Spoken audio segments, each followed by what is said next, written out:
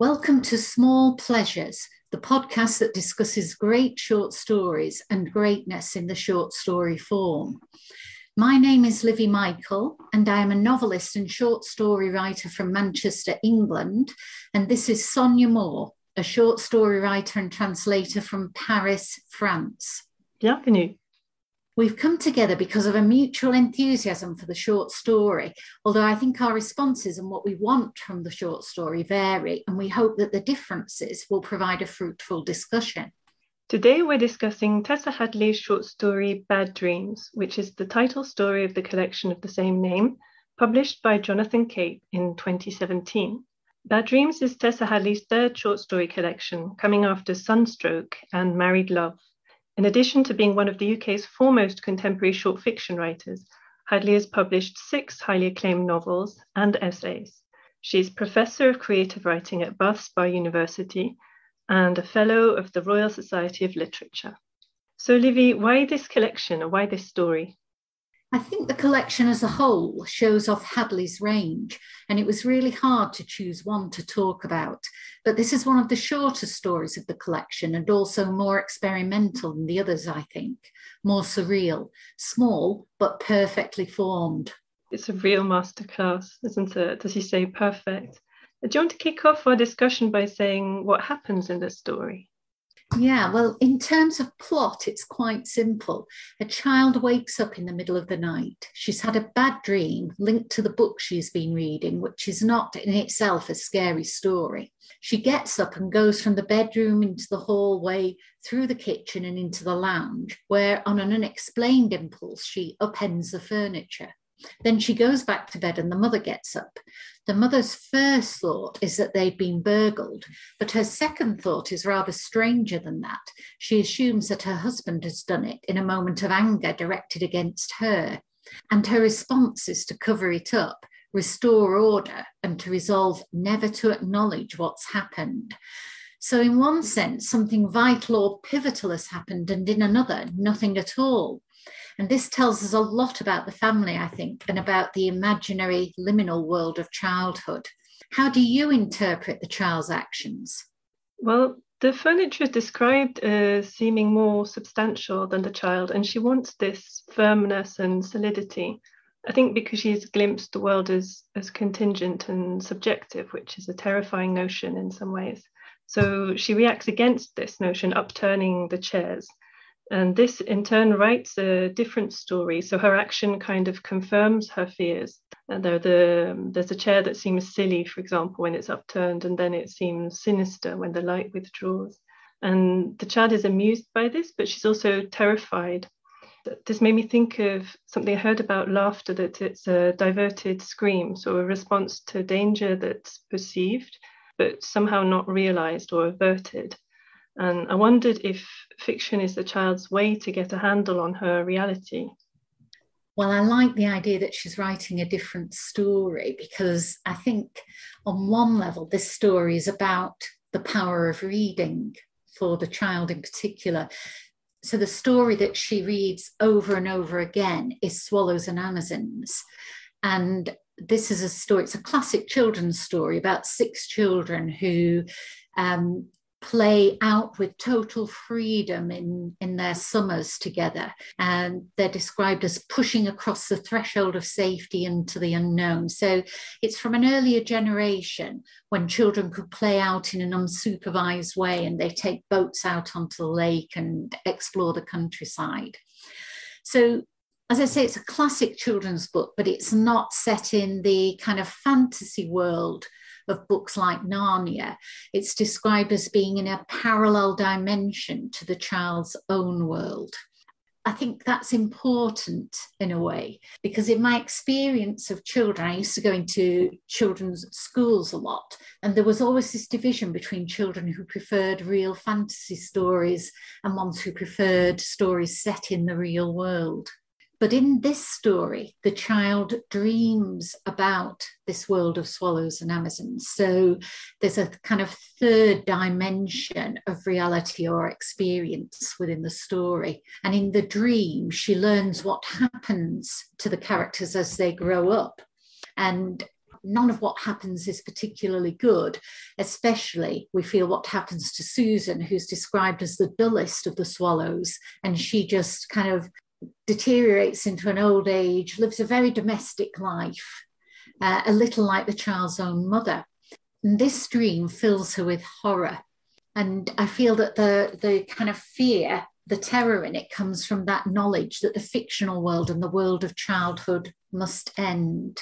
That's really interesting. And it's true, it's very unsettling as well, isn't it? This kind of meshing of reality and fantasy. And one of the key features of this story, something that you pointed out to me, is that the main characters aren't named. So we have the child, the child's mother, a young wife, the husband. What's the effect of it? Yes, it's really interesting because the fictional characters are named, the ones from the children's book. So they have an extra kind of dimension of reality. And I think throughout this story, there is a blurring of the line between fiction and reality, memory, dream, and imagination, partly because fantasy and play are so important to any child, and partly because of how different the experience of reading in childhood is. I think it's a really, it is different from the experience of reading as an adult. So I was like this child to some extent. I read over and over again to the extent that it interfered with my daily life. And I sometimes say that while I lived in a small northern town as a child, I actually grew up in Narnia and Middle-earth. It's very funny that you grew up in Narnia and Middle-earth. I love this link that you're making between fiction and childhood, and fiction as a kind of imaginative playground to try out alternative realities. The child is described as an advanced reader, but I read her also as a writer, or maybe a budding writer. She seems to have this growing awareness of the power of narrative to create reality. The dream is authored by the child, for example, though she doesn't quite realize this. Reality seems to press in on her from outside, like with the mother impressing on the child the importance of her father's work, but it also seems to be shaped and expressed in words. So the book presses into the child's leg, and the father's ink bottle leaves imprints on the desk, and she looks for his meaning in his accumulated texts as well. So words seem to be especially associated with the father. He's reading and writing about Leviathan, which I suppose is Hobbes's work on government and the organization of society. I believe that presents humans as matter emotion. Do you know anything about that? Or do you see any link with the world Hadley is making in this story? Well, yes, and that is so interesting because I hadn't actually thought about it before you mentioned it. Leviathan was written in the period of the English Civil War, which was a time of intense disruption. And Hobbes is the one who said that most people's lives are nasty, brutish, and short. He emphasized a natural tendency towards anarchy and the necessity of a social contract between ruler and ruled. And as you say, he explained man's behavior in materialist rather than spiritual terms. And the child's perceptions maybe suggest that there's more to us than this, that we're both text and subtext. I wondered if words might function a bit like a door for the child, enclosing meaning and shutting her out, but also a way in and a way of engaging in this commerce with the world, this business of making and shaping realities. There's a definite sense of empowerment through reading. And there's also this really powerful scene at the end where the mother chivies the child, forcing her out of her literary world and her interior world. Well, yes, and this is where I think the anonymity of the characters prompts a symbolic reading of them, that there's something in this story about the changing female role. So the young girl will be disruptive of the family and the domestic, while the mother in that older generation will cover up the disruption. But as you say, the girl at the end is brought back into the fold. The mother reacts by suppressing her knowledge of the transgression and of her daughter to some extent. And the last page is really interesting because it emphasizes a difference between the daughter and the mother. The mother looks at the daughter in not a particularly maternal way, and she takes the beloved book from her daughter and, as you say, chivies her along.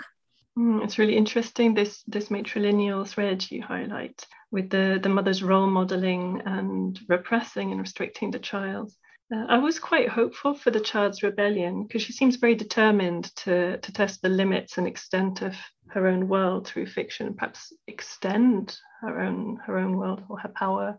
Do you think this story is at all comparable to Alice Munro's exploration of gender roles, which we discussed in our podcast on the Children's Day? Well, yes, I do see Hadley as exploring the female psyche like Alice Munro, not crossing the gender gap so often, like with a male protagonist like Pat Barker, even though there are class themes in her work, as there are in Pat Barker's work, that she's more oblique in the way she deals with both gender and class, I think. Yeah, it does seem, or at least gender seems to be explored as one of many interrelated elements, as you say, without ever losing sight of the very particular profile of each of her characters. I feel she allows the details of setting to speak for her, and she excels at this, at creating a scene that's both detailed in a realistic sense and full of nuance. The period details are so incredibly precise, aren't they? The applique handicrafts and the philodendron trailed around a gilt mirror, they really conjure a period interior and tell us something about the people living there as well, this urban, suburban, middle-class family with ambitions to better their situation through work and education. I'm always really impressed by Hadley's use of period detail. You know, I also grew up in the 60s and 70s, but I would actually have to research at great length to capture that kind of closely observed, minute detail that she puts into her stories. She creates a really textured, tangible world, as if we're in the realm of social realism. Yet in most of her stories, there's an element of the surreal or irrational that comes from the characters themselves and their interactions. So there's a kind of tension in her work between the characterization and the setting. I love this comparison you're making between the realism and the surrealism. There are these more subconscious elements that keep resurfacing, aren't there? There's the wildness of the interior in the moonlight, for example. And the child seems to be more aware of these elements, more integrated maybe than her mother in a psychological sense. Her mother seems to be more concerned with the surface of things and with working backwards from there to construct a reality that's acceptable to her. Even her own reality, which she adapts to fit her ideal of herself as Monica Vitti when she sees her reflection in the mirror. The mother seems perhaps more repressed, less ready to perceive or engage with these subconscious elements. Yes, I think that's an important point. The child is more at home with the subconscious elements, and right from the first page, we see the child emerging from unconsciousness into a world that seems at first alien, then familiar. And the child is at once particularized an individual with her love of reading and a fear of the dark, her particular smell and a particular nightdress, but she's also representative of a child before that transitional time of puberty. She lives in her fictional world, and there's something wild and anarchic about her, as there is about childhood in general, I think, before it's fully tamed or domesticated. Beautifully put. And that first scene is brilliantly rendered. I love the way the world first emerges for the waking child through these visuals and sensations. And her parents seem to be characterized more by the sound of what they do, the industry. So the mother listens for her children rather than looks for them. It's almost as if the adults are in a world of sound turned to usefulness, while the child can still access this watery dream place of visual impressions and tactile sensations. Absolutely. I mean, we have all the detail of the mother as well, the sewing and the perfume that she uses, L'air du Temps, Nina Ricci. My mother loved that too. I think it was really popular at the time. So it's another period detail. And yet she remains the child's mother, or the young wife, defined by her domestic role in relation to others. Although she does have her own flash of rebellion, where she feels that she should have been a painter rather than a housewife and dressmaker. But the fine arts students were mostly men. And that's, you know, another thing that's authentic to that period. In fact, I'm beginning to be intrigued by the amount of setting and description there is in the short stories we've discussed so far, because we're always told that the short story is the most economical form and you have to make every word count. That's a great point. I think it's good to keep testing these definitions of form. So when you say economical, that takes me back to the heavyweight minimalists like Ernest Hemingway, Raymond Carver, Amy Hempel. And I think that style is very dominant even now. But there are loads of writers like Angela Carter who have a more Baroque style, but every word still counts. So they're economical in that sense. And Hadley's prose is brilliantly descriptive, but never gratuitously so. It's always with purpose. So I guess it's kind of mannered realism in its way. I like that term. And I think there's scope for research here. What counts as essential detail? Even the very short story has to create a world, and that world is sometimes Baroque, as you say, or surreal in this case. One of the kind of surreal elements is the collapsing of time frames that we were discussing with the Graham Mort story, A Walk in the Snow, the sense of the fictional character's futures and her parents' past. Yeah, absolutely. And the inaccessibility of the past, right? Especially other people's past and their presents for that matter, their discrete realities. Like in Graham Mort's story, where an imagined person is also perceived as having their own lived experiences and perceptions. And what about the shift in perspective? I mean, that's also not usual or traditional in the short story. Why doesn't it stay with the child?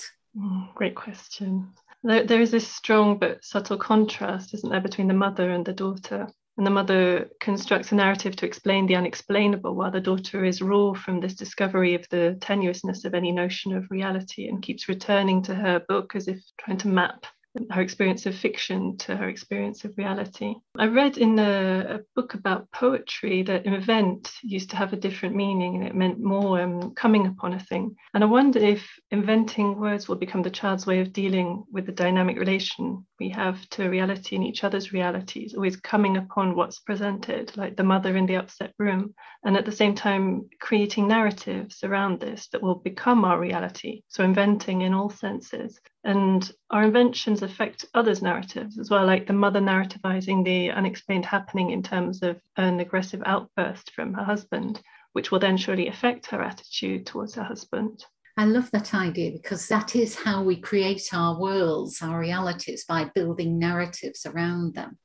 And in this story, we have a disrupted narrative that is transgenerational and says something about changing females' roles. And also, just to go back to that shift in perspective, we move from the child's perspective to the mother's, and we get the mother's view of her daughter, which, as I say, isn't a particularly maternal view.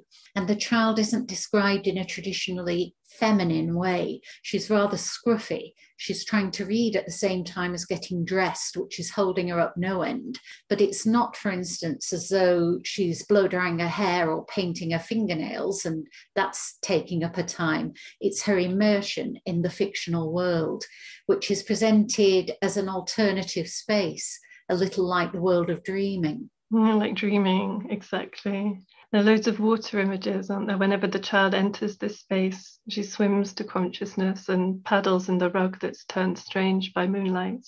It's so beautiful. Yeah.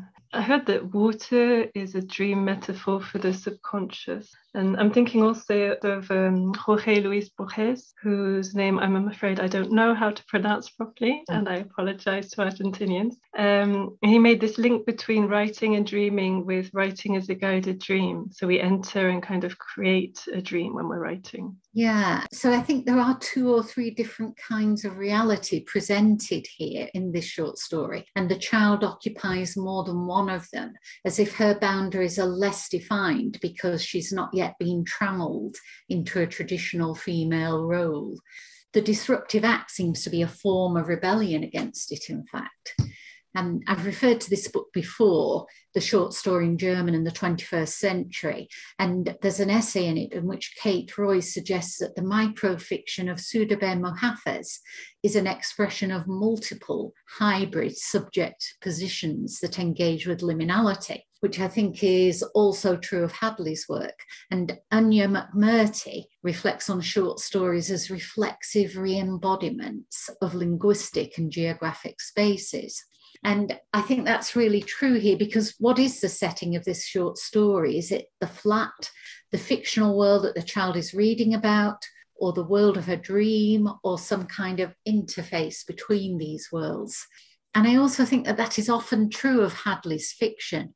Something about the way a character is presented or the interactions between characters redefines the space in which the story is set, as in Flight, where the two sisters have occupied such different worlds, but the actual terrain of the story is the conflicted relationship between them. So in most of the stories, there is this kind of interface between memory and imagination. And certain aspects of stories often seem as though they might be autobiographical, but they are also always fictions. Yeah, as you say, it's concerned with liminality in this respect. I wonder if there's a further link with memory, because Bad Dreams relies on the reader storing in memory all Hadley's little clues, so we engage in constructing these fictions. And then, like the child protagonist, we have to rush back through our data to check it all, when reality emerges as unreliable and contingent on the teller. Good point. I think there's such a lot in Hadley's stories that's about the interrogation of memory and narrative. There's maybe something to do with the distance or so, no? I really love Hadley's cool, observing eye. The narrator seems objective, but the composition's always firmly directing the reader, like an English garden. So it's apparently natural, but really very cleverly conceived to appear that way. Yes, it's a question of focus, of where the eye is directed like a camera. There's a marvellous Flannery O'Connor quote about all fiction beginning in the eye. And that was a quote I never fully understood until I learned to see the ramifications of the writer's eye and its effects on structure and voice. I wonder if there's something to be mistrusted in the dominance of perceptions to what we see. Because Hadley herself seems to be both observing and observing our observing. Like in the scene where the woman catches sight of herself in the mirror and then straightens up into the reflection that she wants to see. I love that. I love that moment in the story because, it's something I do all the time. If I catch sight of myself in the mirror, I automatically correct my image of myself. So it's another of those moments that is so acutely observed in a realistic way, but also symbolic of the way in which we construct a social identity that ultimately is a kind of false or imaginary identity. Yeah, and we will engage in this, right? We will build the fiction. I wonder if this relates to the title at all, because it has grab, but it doesn't have the charge or the obvious payoff that short story titles often have. And I wonder if this is intentional, to leave story room to roam rather than tethering it, and to leave the reader room to roam too. That's a lovely way of putting it. And of course, it's the title story of the whole collection. On the back of my edition, it says, the real things that happen to people turn out to be every bit as mysterious as their dreams. Brilliant. That sums things up very neatly and so beautifully. So, Livy, if someone wanted to write a story like this one, how would they set about it? What are the key features of Tessa Hadley's style? Well, you'd really work on the detail, on creating that tangible, textured setting, while also setting up different layers of reality through fantasy or fiction or another kind of art form or dream. And one world would erupt into the other in a symbolic act or gesture, which we also get at the end of Flight, which is the next story in the collection about two sisters. Thank you. There's so much to learn from these appreciations of style. I think it's a great way to enter into the writer's work and feed all that craft back into writing. And we're saying that Tessa Hadley is a master or mistress of the craft, someone to learn from. Bad Dreams is a wonderful collection by an exceptional writer. If you read it, which I hope you will, you might find that you have entirely different insights and angles or ways of reading these stories, because a great collection is inexhaustible. You can always read it again and find something different in it.